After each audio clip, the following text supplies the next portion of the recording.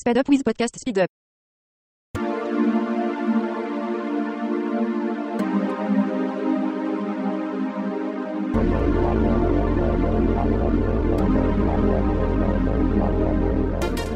Rationally Speaking is a presentation of New York City skeptics dedicated to promoting critical thinking, skeptical inquiry, and science education. For more information, please visit us at nycskeptics.org.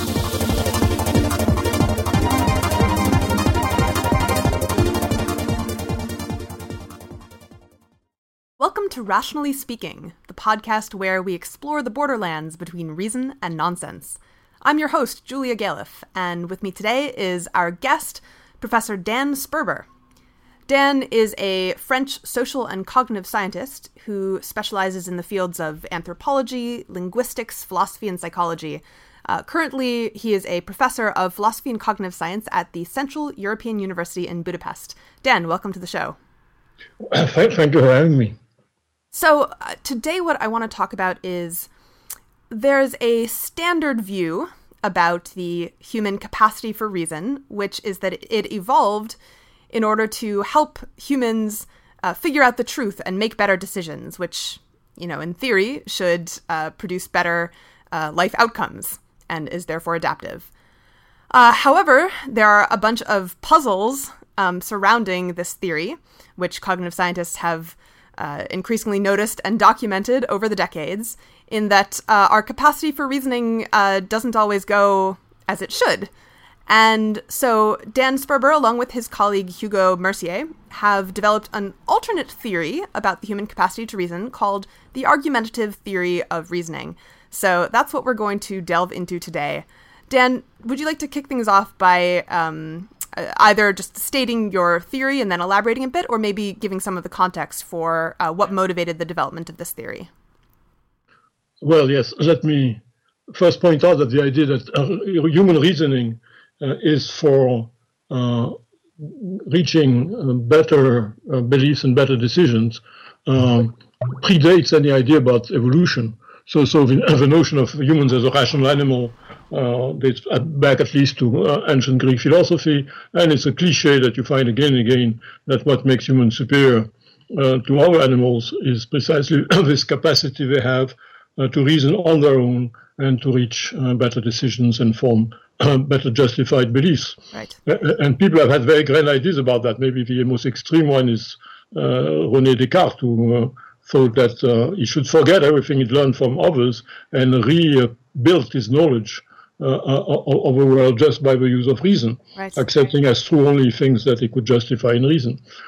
This is such a grand project, grand to the point of absurdity, especially if one thinks of indeed the limits of reason and reasoning that, as you pointed out, have been very well documented by now in psychological and cognitive science research. So when evolutionary ideas started developing with Darwin, basically they just took up this whole idea that reason is for individual. The function of reason, the evolved function of reason, is to go beyond the limits of perception and automatic inference that are found in other animals, and to go much further in our cognitive achievements. You can find quotations in Darwin stating that, and in much of recent literature in psychology or in philosophy, again, this is just taken for granted. That right. The function of reasoning is basically for individual cognition, for the individual pursuing her own goals. And what we argued, Hugo Mercier and myself, is that this is a very implausible story. It's and a story that doesn't square well with the evidence we have.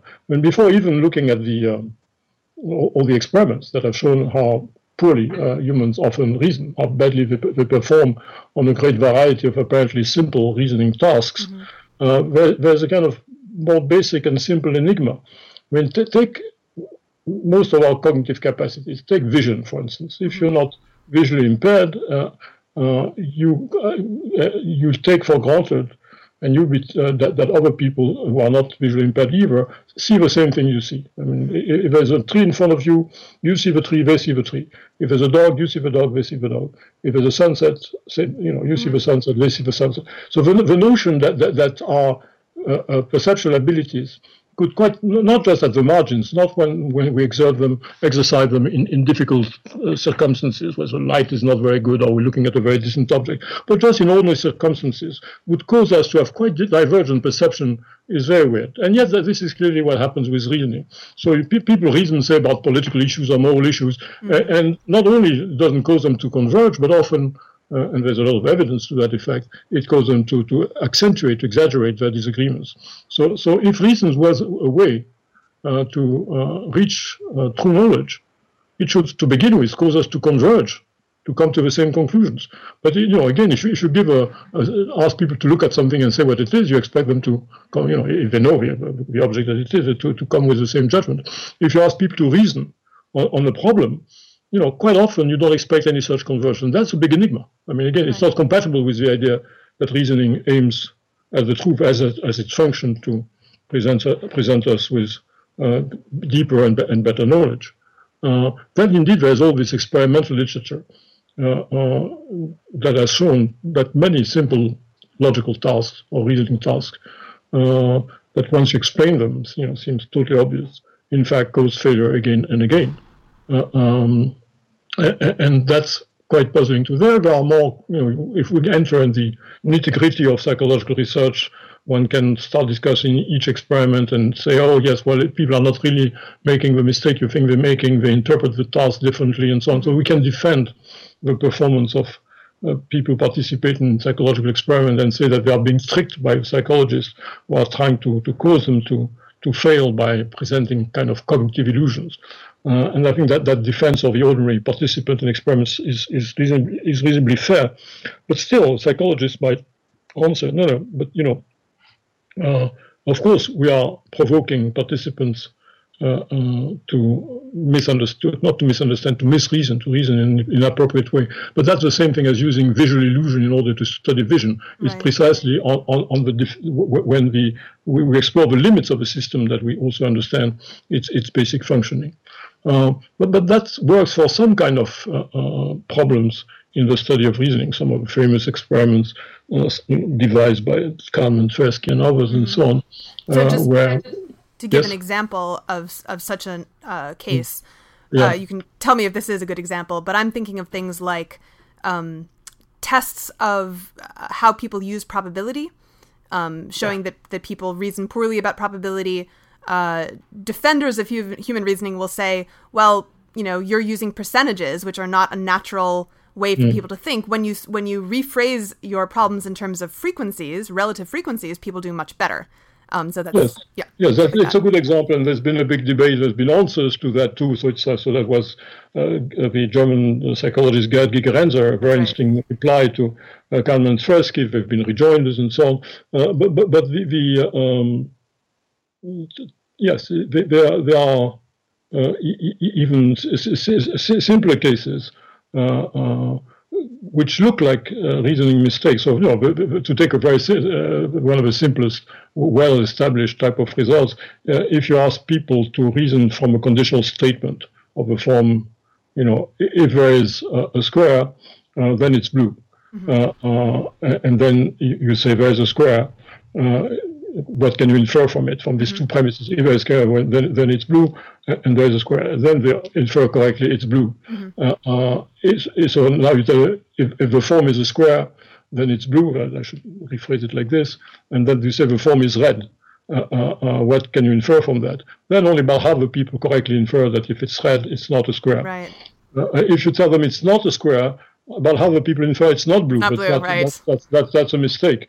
If you tell them it's blue, they infer it's a square, which is again a mistake. So very simple logical tasks like that seems to trip people in a dramatic manner. Again, that's not what strikes me as the most dramatic type of error, because there are interesting ways to discuss what people are actually doing or thinking they're doing, why they answer the way they do. Basically, I think what happens in such cases is that people do not accept the instructions of the experimenter, which is to reason in a strictly logical manner. because that's not what we do in life. I mean, in the strictly logical, in the sense of deductive manner. Right. When you reason in your daily life, you take into account whatever is relevant, whether it has deductive consequences or not is beside the point. So we use both deduction and non-deductive reasoning probabilities. We mix it all up together. Right. And what we're not good at is kind of separating, isolating just the logical deductive aspects and ignoring all the rest of information. But that needn't be a failure of reasoning. It just may just be a failure of performing a certain kind of logical task that you never have to do in an isolated manner in real life. But take another type of failure, which is much more striking in a way and puzzling and not that easy to explain. Actually, it's a series of failures which are globally described as having a confirmation bias. So what people do, and they do that in reasoning throughout, if you give them a problem to solve, and if they have already some hypotheses about what is the solution of a problem, or if they just get a hunch just when you present the problem, then what they end up doing is piling up evidence and reasons that confirm their belief or their hunch, right, and ignore or not pay attention to all the evidence or arguments that would go in the other direction. So there are lots of experiments where people have an initial hunch on some problem, like the famous Weizen 4 card selection task. I'm sure many of your hearers will have encountered it before. So people get a hunch, and then you give them the time to reason. Think harder about it, and they spend the time you give them not to really go over the possibilities, see if what their hunch is really justified, but just developing the best possible argument to justify their hunch, even when the hunch is mistaken, and therefore the best possible argument is pretty lousy.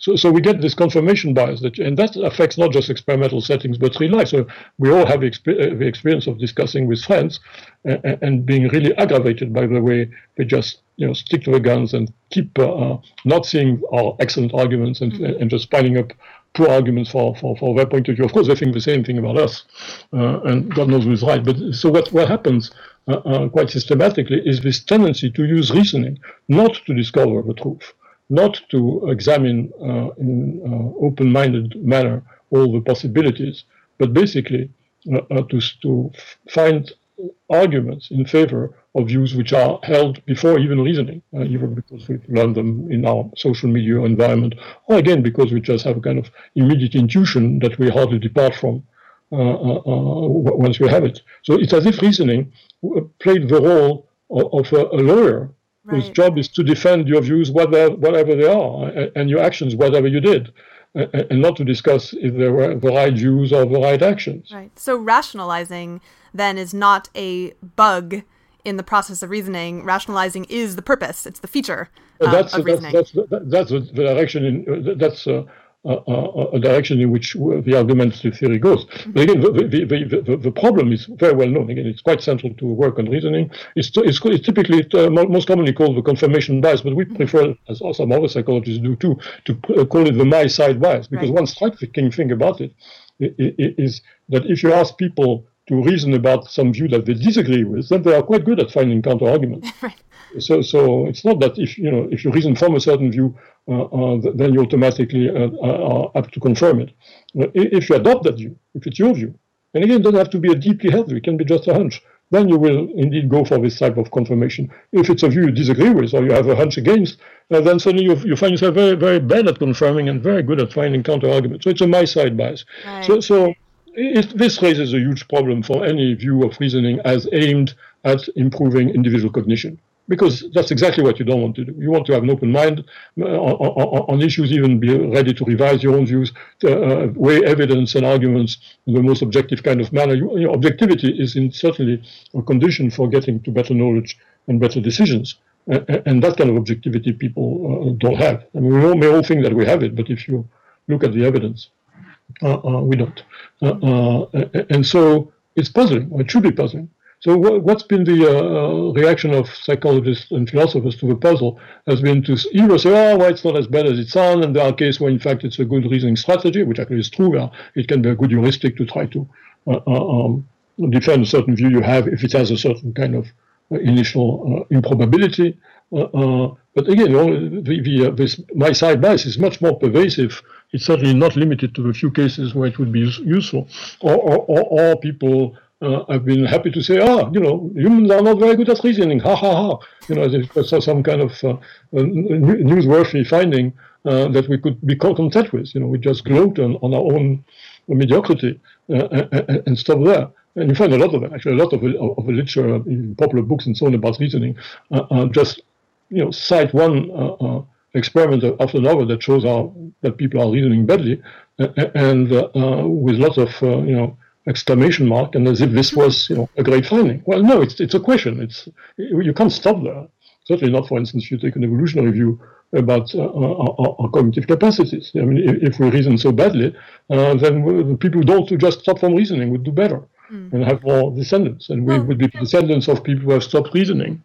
What about the argument that there's some degree of optimal reasoning, or some degree of good reasoning that's optimal from an evolutionary standpoint, but that's not 100% because reasoning is costly? So the argument that reasoning is not perfect from a strictly normative point of view because there's a cost to it, a biological cost, and of course we settle for the optimal cost-benefit balance rather than from aiming at a perfect reasoning from a logician point of view. That's a perfectly reasonable argument, but it doesn't explain something like my side bias. The benefits of being biased in this manner, or the cost we would incur if we were not so biased, have never been demonstrated. In fact, they're very hard to imagine what they could be. I mean, it's not particularly costly in itself to be objective.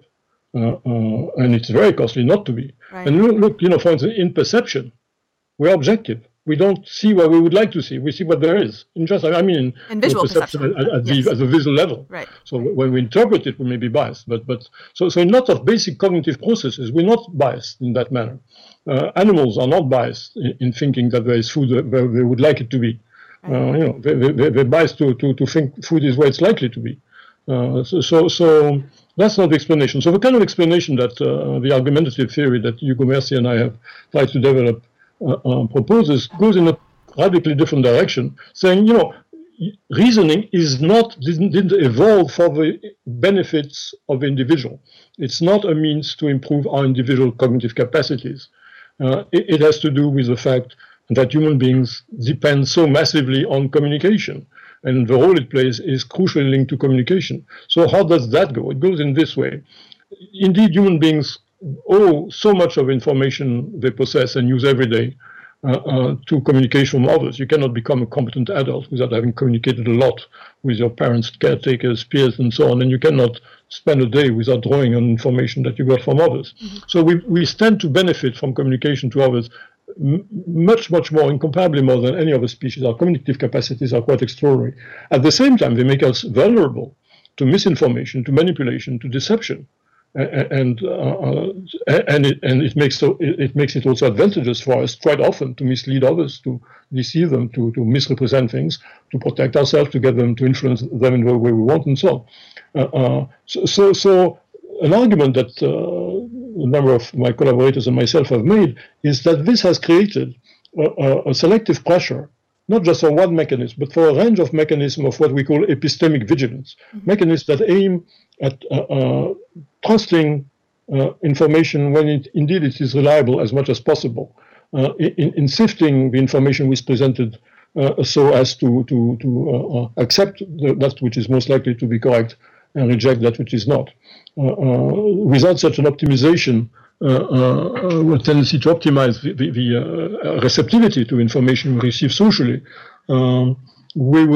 the risk of being victims of communication rather than beneficiary of it would be great. And this epistemic vigilance takes two basic forms. There's the issue of whom to trust and who to believe, and the issue of what to believe. So first, we are very good at judging to what extent people are trustworthy on a given matter, when they're competent, when they are benevolent.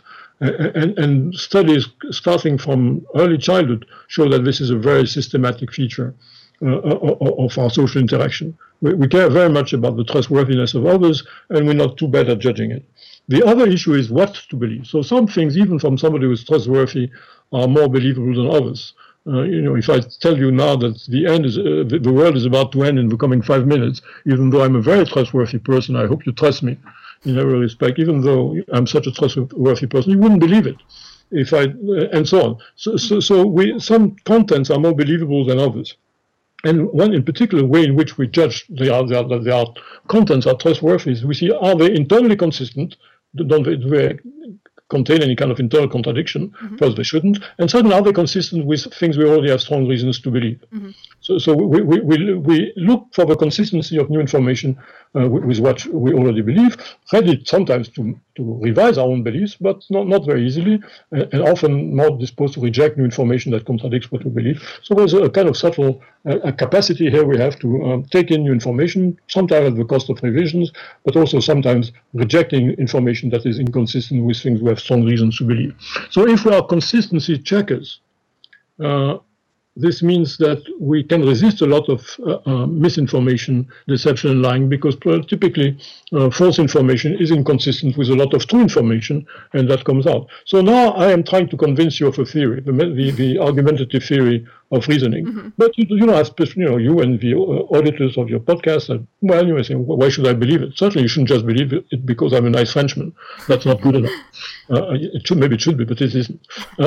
So the way in which I might convince you is by showing you that it would be more consistent for you to believe it than to disbelieve it. To show you that given the number of things that you already believe, given further experimental evidence and so on that I can put forward, a number of empirical consideration where I am trustworthy. I'm a psychologist, I'm a philosopher, so I can tell you about experiments and you believe me on that quite rightly. Given all this, it becomes more consistent for you to accept a new theory than reject it.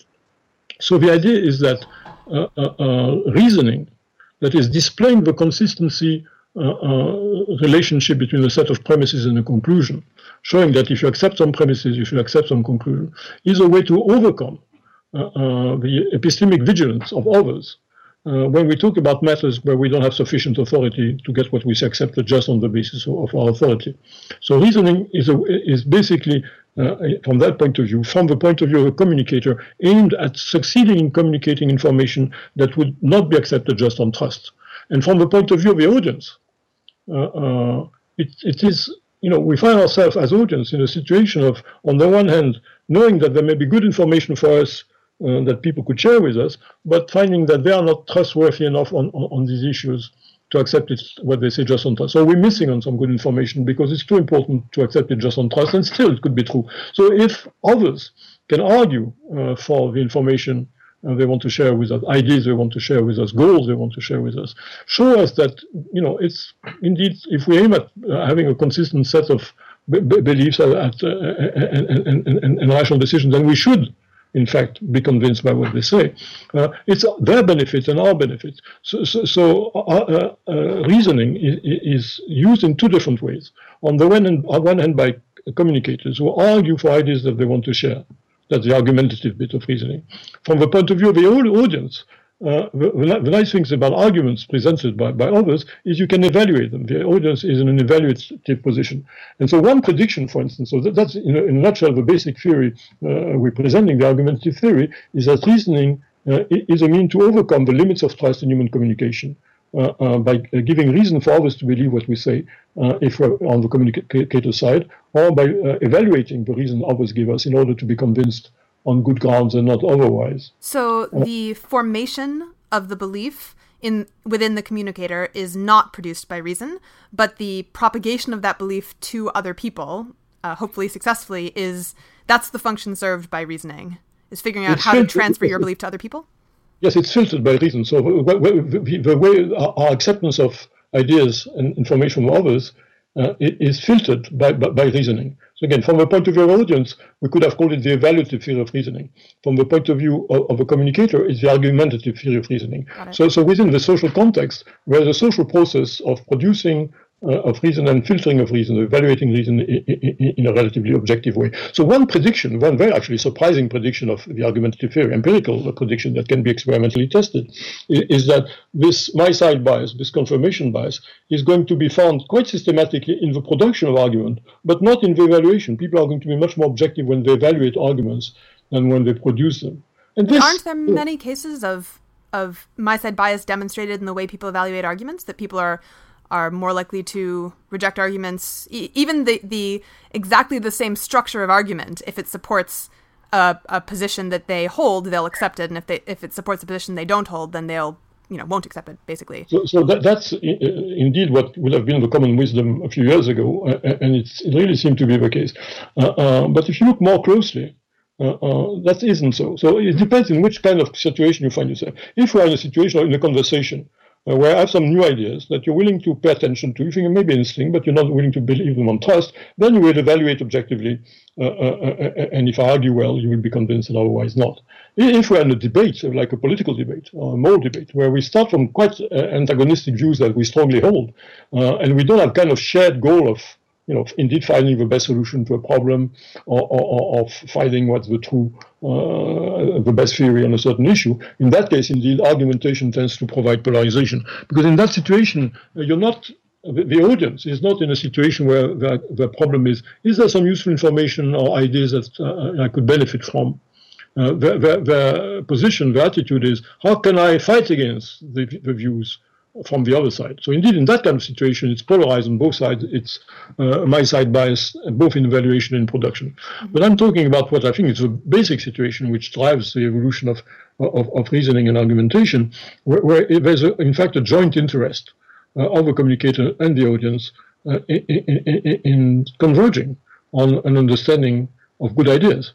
And what a person who argues and reasons does is say, okay, you're not going to believe me just on the basis of my authority, and not just on trust, but I'll show you that in your own thinking, if you look at my arguments and so on, you'll find that they are good and you'll accept them. So, of course, there's a lot of bad arguing and sometimes devious argumentation, like sophistry and so on. The process can be misused, but it does basically allow the transmission of a lot of information that wouldn't be accepted otherwise. And one type, so now since we've developed this idea, first we have revised and reconsidered, revisited a lot of past evidence and shown that to the extent that the difference between objectivity in production and evaluation of argument has been studied at all, there's plenty of evidence already there showing that people are much better at evaluating than they're at producing. And now this theory we've developed is taking new research aimed at testing that directly and indeed finding pretty good confirming evidence. But to give just a very simple, the type of finding which is quite decisive, if you take logical problems, I mentioned before the Weiss and selection task, which is a logical task, simple one, but where only 10% of people normally succeed. If instead of giving it to one individual or to individuals separately, you give it to groups of 3 or 4 people and ask them to solve it together, well, then what you get is about, it's experiments which were first initiated by Moshman and Geil and have been replicated many times since. What you find is that about 80% of the group succeed, when only 10% of individuals do succeed. What happens is that people come with different views. Often none of them has the right solution, but each individual presents his views or her views, which are being evaluated more objectively by the others, who reject the views which are not really sound, not really consistent, and so on. So all the bad views get sifted out, and people progressively converge in conversation, in discussion, on the right solution. That's a situation where each group is trying to say they have a common interest in finding the right solution, and they do very well. But this kind of experimental result converges with what's been found, for instance, in teaching, in pedagogy. When you ask pupils, students, to resolve a problem in science, for instance, on their own, to try to understand, develop the ideas on their own, they learn better, they come to the right solution on their own better than if they are just told the solution to a science problem, say, by the teacher. In political interaction, if you have what's now called deliberative democracy, if you get a group of people and give them the task of solving a shared problem together, they may approach it from very different views, but if they have to interact and listen to each other's argument, again, they come with very biased argument, but they don't accept the biased argument of others. So progressively, provided that they have this common goal, they converge on possibly not the best, but on a good solution. And this, yes, sir. Dan, where is the selection effect that you're positing operating? Does the argumentative or evaluative theory of reasoning or does this phenomenon persist because it's useful to the individual to convince other people in his tribe, or does it persist because it's good for the group for people to be epistemically vigilant but also good at arguing? I think it's very much a matter of individual selection. The benefit is from each one individual. The benefit is for the communicator who has an interest in influencing and convincing others, but has to pay the price of producing good arguments for that. And the benefit is for the individual recipient who has an interest in getting good ideas, sound information, and can use evaluation when she's presented with arguments. From a group point of view, the issue is it's not clear that there's a group interest in that. First, because if you assume that the transmission of information in a group has to do with group selection, has to do with the benefits of the group in general, then trust should be dominant. There shouldn't be the problem that I've mentioned in terms of the limits of trust. There should be no need for epistemic vigilance, or much lesser need. The very need for reasoning, the very need for argument, speak to the limits of our mutual trust. To go to the extreme, if you think of a society of insects like bees who are transmitting information to one another, they don't need to argue. They trust each other completely, but they are biologically completely aligned. There are clones or near clones, and their interests are identical. No, it's not. The argumentative theory is a theory about the evolution of an individual advantage, which in itself doesn't say anything about the existence or non-existence of group selection. I mean, if a number of our colleagues think that group selection has been quite crucial in the evolution of humans, but they typically argue for a multi-level selection. Nobody believes it's only group selection. So the point about the argument theory is a theory about the process at the level of individual selection. And another thing to say, I mean, I've been, speaking about the positive effect that a group discussion may have. They have a positive effect only when people have a common goal of reaching a good decision or finding out what the truth is. Otherwise, as we mentioned before, you can get argumentation causing polarization. People coming with divergent views and ending even with more divergent views, being even more opposed to one another. And again, there's a lot of social psychology evidence to that effect. So no, it's not that reasoning is good for the group. Sometimes it's good for some groups who have a common goal, not for other groups in other kind of condition. What it's systematically good for is the individual in the way they try to benefit from communication from others, and in the way they try to use their communication to benefit from a relationship with other people. Okay. Can we go back briefly to the epistemic vigilance concept? Yeah. Because the idea is that we evolved the capacity to reason so that we could get through other people's epistemically vigilant defenses. So a lot of the listeners of this podcast are in the skeptic movement or skeptic community. And one of the big frustrations of skeptics is that people seem to just very easily believe things that they read on random websites of the internet or that they're told by people with no credentials whatsoever. And so skeptics are quite used to, bemoaning that people are not epistemically vigilant. And I'm wondering if there's a tension there with this idea that people, automatically check things that they hear against their current beliefs, because it doesn't seem to match the behavior that I'm pointing at. I'm a skeptic too, and I bemoan too the fact that people are not epistemically vigilant enough. But typically, these are issues of opinions about extraterrestrial being, unidentified flying object, theories about the assassination of Kennedy, and so on and so on. So a number of issues which can be very entertaining and feed conversation endlessly.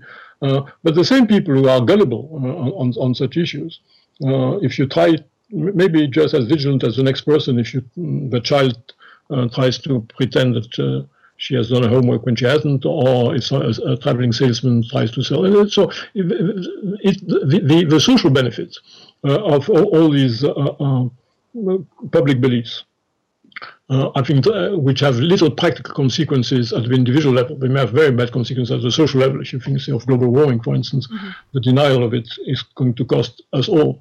But in terms of individual choices, they don't drive people to be particularly vigilant.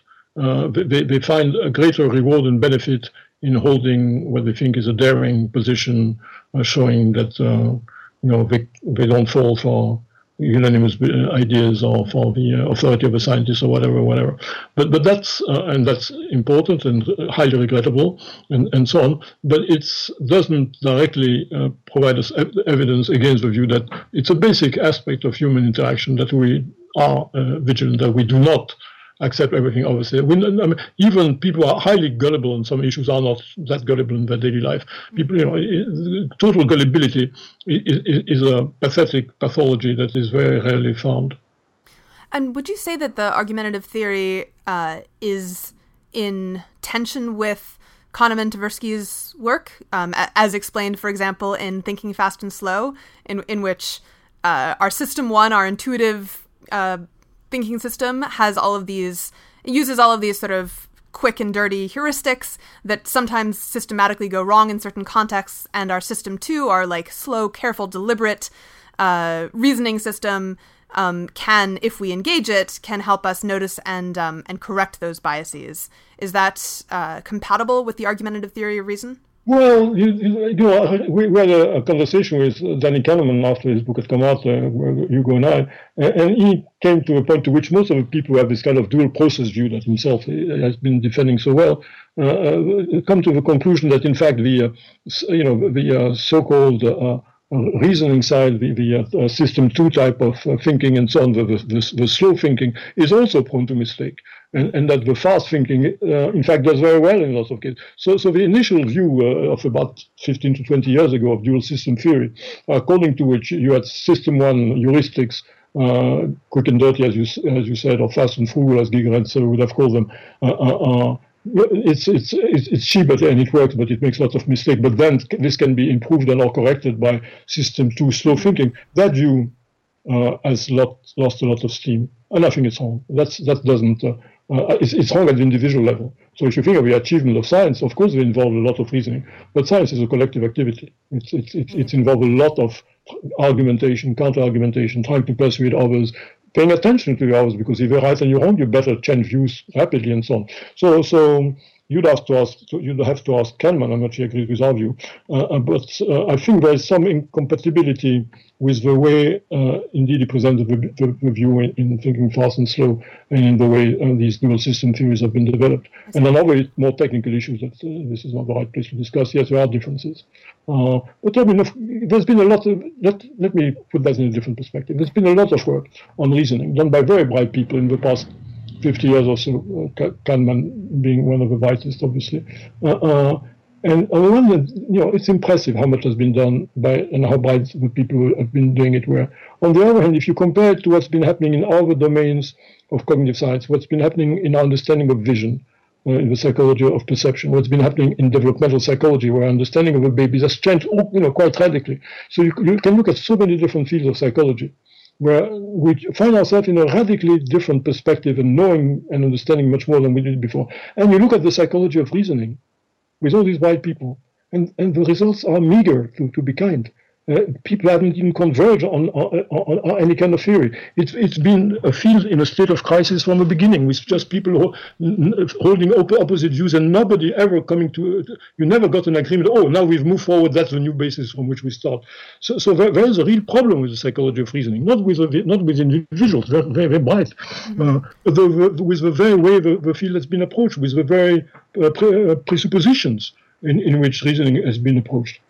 So I'm not saying that the argumentative theory by itself will provide a new basis, and now we can indeed make a huge and greater discovery. But what I do believe is, in a way, it's been psychology of reasoning has spent a lot of time going up and down many blind alleys, when so much of the rest of psychology was just making great strides forwards in a relatively straight manner, and that has to change. Okay, setting that aside for a moment, I had a few other pieces that I wanted to connect to the argumentative theory. So, to some extent, the argumentative theory seems quite consistent with observations, both anecdotally and, experimental observations, that are hard to explain under other prevailing models. Like, for example, the fact that people have this tendency to search for more justifications for things they already believe. That's not very explicable under the idea that reasoning is for helping you arrive at the truth. If you've already decided what you believe, then why would you need to find more reasons? But then there are other observations that are harder for me to reconcile with the argumentative theory, like the fact that there is this phenomenon which is not universal by any means, but is, present in at least some people sometimes, which is cognitive reflection or reflectiveness. So some people, at least sometimes, can notice when their system one intuitive answer often to logic puzzles. This is how it's demonstrated in the studies. People are given a logic puzzle that has an intuitive answer that will occur to you immediately, and then some people are able to say, "Wait, no, let me sort of think about that more carefully," and then they'll notice their intuitive answer was wrong.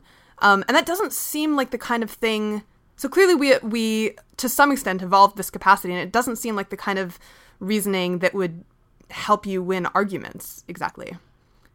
So the 10% of people in our societies who indeed are presented with one of these logical puzzles which trigger mistaken intuition, reflect and correct it.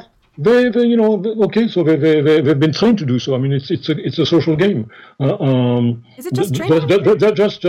Just as we've been trained in school to abstract away from a lot of contextual information, the ability to decontextualize a problem from all the background information and belief you have is a skill. It's a hard-won skill, and a lot of schooling is about acquiring the skill. The use of the skill is there for a certain type of purpose. In a lot of cases, it's not a particularly useful skill. So I wouldn't make too much of that. I don't think that this reveals any deep aspect of human psychology. So yes, I think the ability to overcome on your own the pull of the initial hunch is more or less developed across individuals. Some people are better at it than others. And we live in a kind of culture where science are developed, mathematics, logic, puzzles, and so on, where there's a strong pressure to acquire the ability to do that. And even so, you still only have a minority of people who are good at it. Even if you do, if you do many of these tests with science students, even mathematical students, economists, and so on, they fall prey to many of these intuitive biases, unless precisely they've already been taught about, they recognize the trap, because we play with traps from the beginning. I don't mean it's a game in general. I'm not saying there are no social use. I mean, it's indeed good to be able to do that, but that is still very much part of the social practice. I see no reason to believe that it's this kind of evidence that you correctly point at reveals a deep feature of human psychology as opposed to a deep feature of our social interaction, and hence in a certain kind of cultural context. I see. So we have maybe a couple minutes left in this part of the podcast, and this might be a good place to ask you about implications of the argumentative theory. Assuming it's basically true, what does that imply about, anything? The attempts, like my organization is attempting to train people to think in a less biased way or to make better decisions. Is the fact that roughly 10% of people can avoid the pull of this kind of reasoning or avoid the pull of intuitive bias, is that evidence that training people is possible but very difficult? Or what does the argumentative theory have to say about that? So the thing that you can train 10% of people or more to avoid the pull of intuitive bias may not be so much the way to go. It's a bit like remember all the experiments on memory. So you can train people to remember a long list of syllables, or also and with methods that go back to antiquity. But then it doesn't generalize to memory in general. Same thing. If you train people to be much better at these logical puzzles, does it mean that they reason better in their daily life? I doubt it very much. So if and the evidence at least is not there. But there is individual difference in rationality in everyday life, right? So Stanovich, for example, has. Of course there is. Of course there is. But you think that's innate and not trained?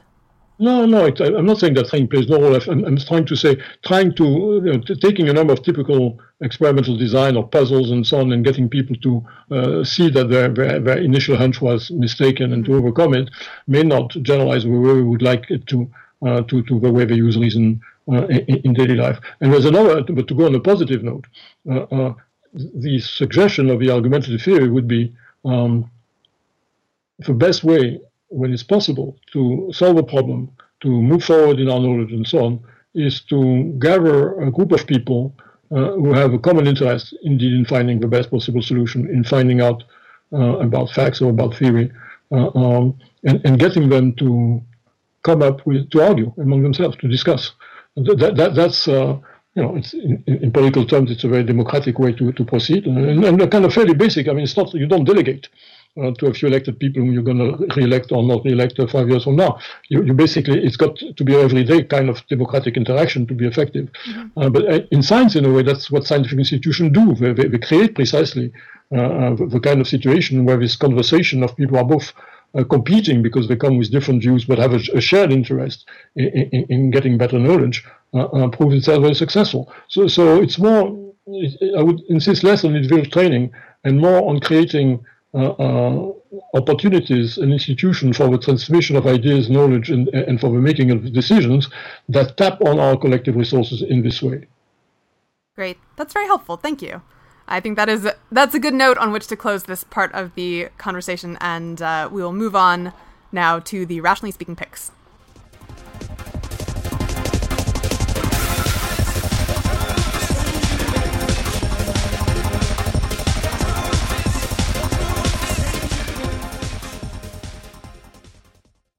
Welcome back. Every episode, we invite our guest to introduce the Rationally Speaking pick of the episode. That's a book or website or whatever else tickles his or her rational fancy.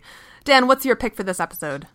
So it's both a website and a book. So the website is called cognitionandculture.net. It's in the process of being improved, but it's a website that many friends and myself run when we mix information, discussion, debates about issues which are the interface between our understanding of the mind and our understanding of society, and so that may be of interest to listener to your podcast.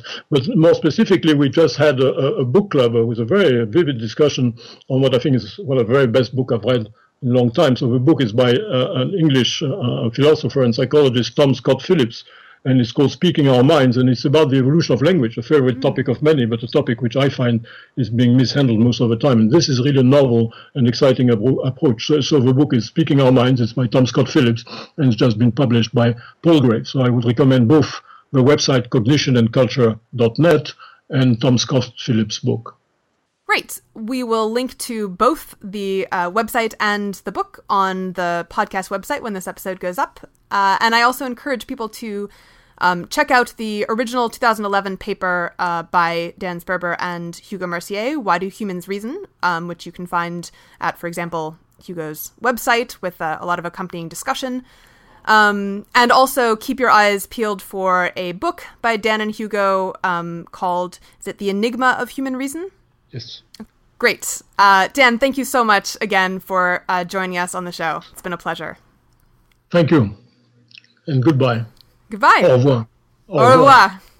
Yeah. And I encourage our listeners also to check out the full transcripts, which we post for every episode at rationallyspeakingpodcast.org.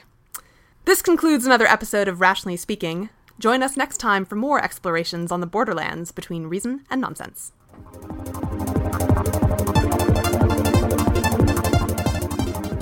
The Rationally Speaking podcast is presented by New York City Skeptics. For program notes, links, and to get involved in an online conversation about this and other episodes, please visit rationallyspeakingpodcast.org. This podcast is produced by Benny Pollack and recorded in the heart of Greenwich Village, New York. Our theme, Truth, by Todd Rundgren, is used by permission. Thank you for listening.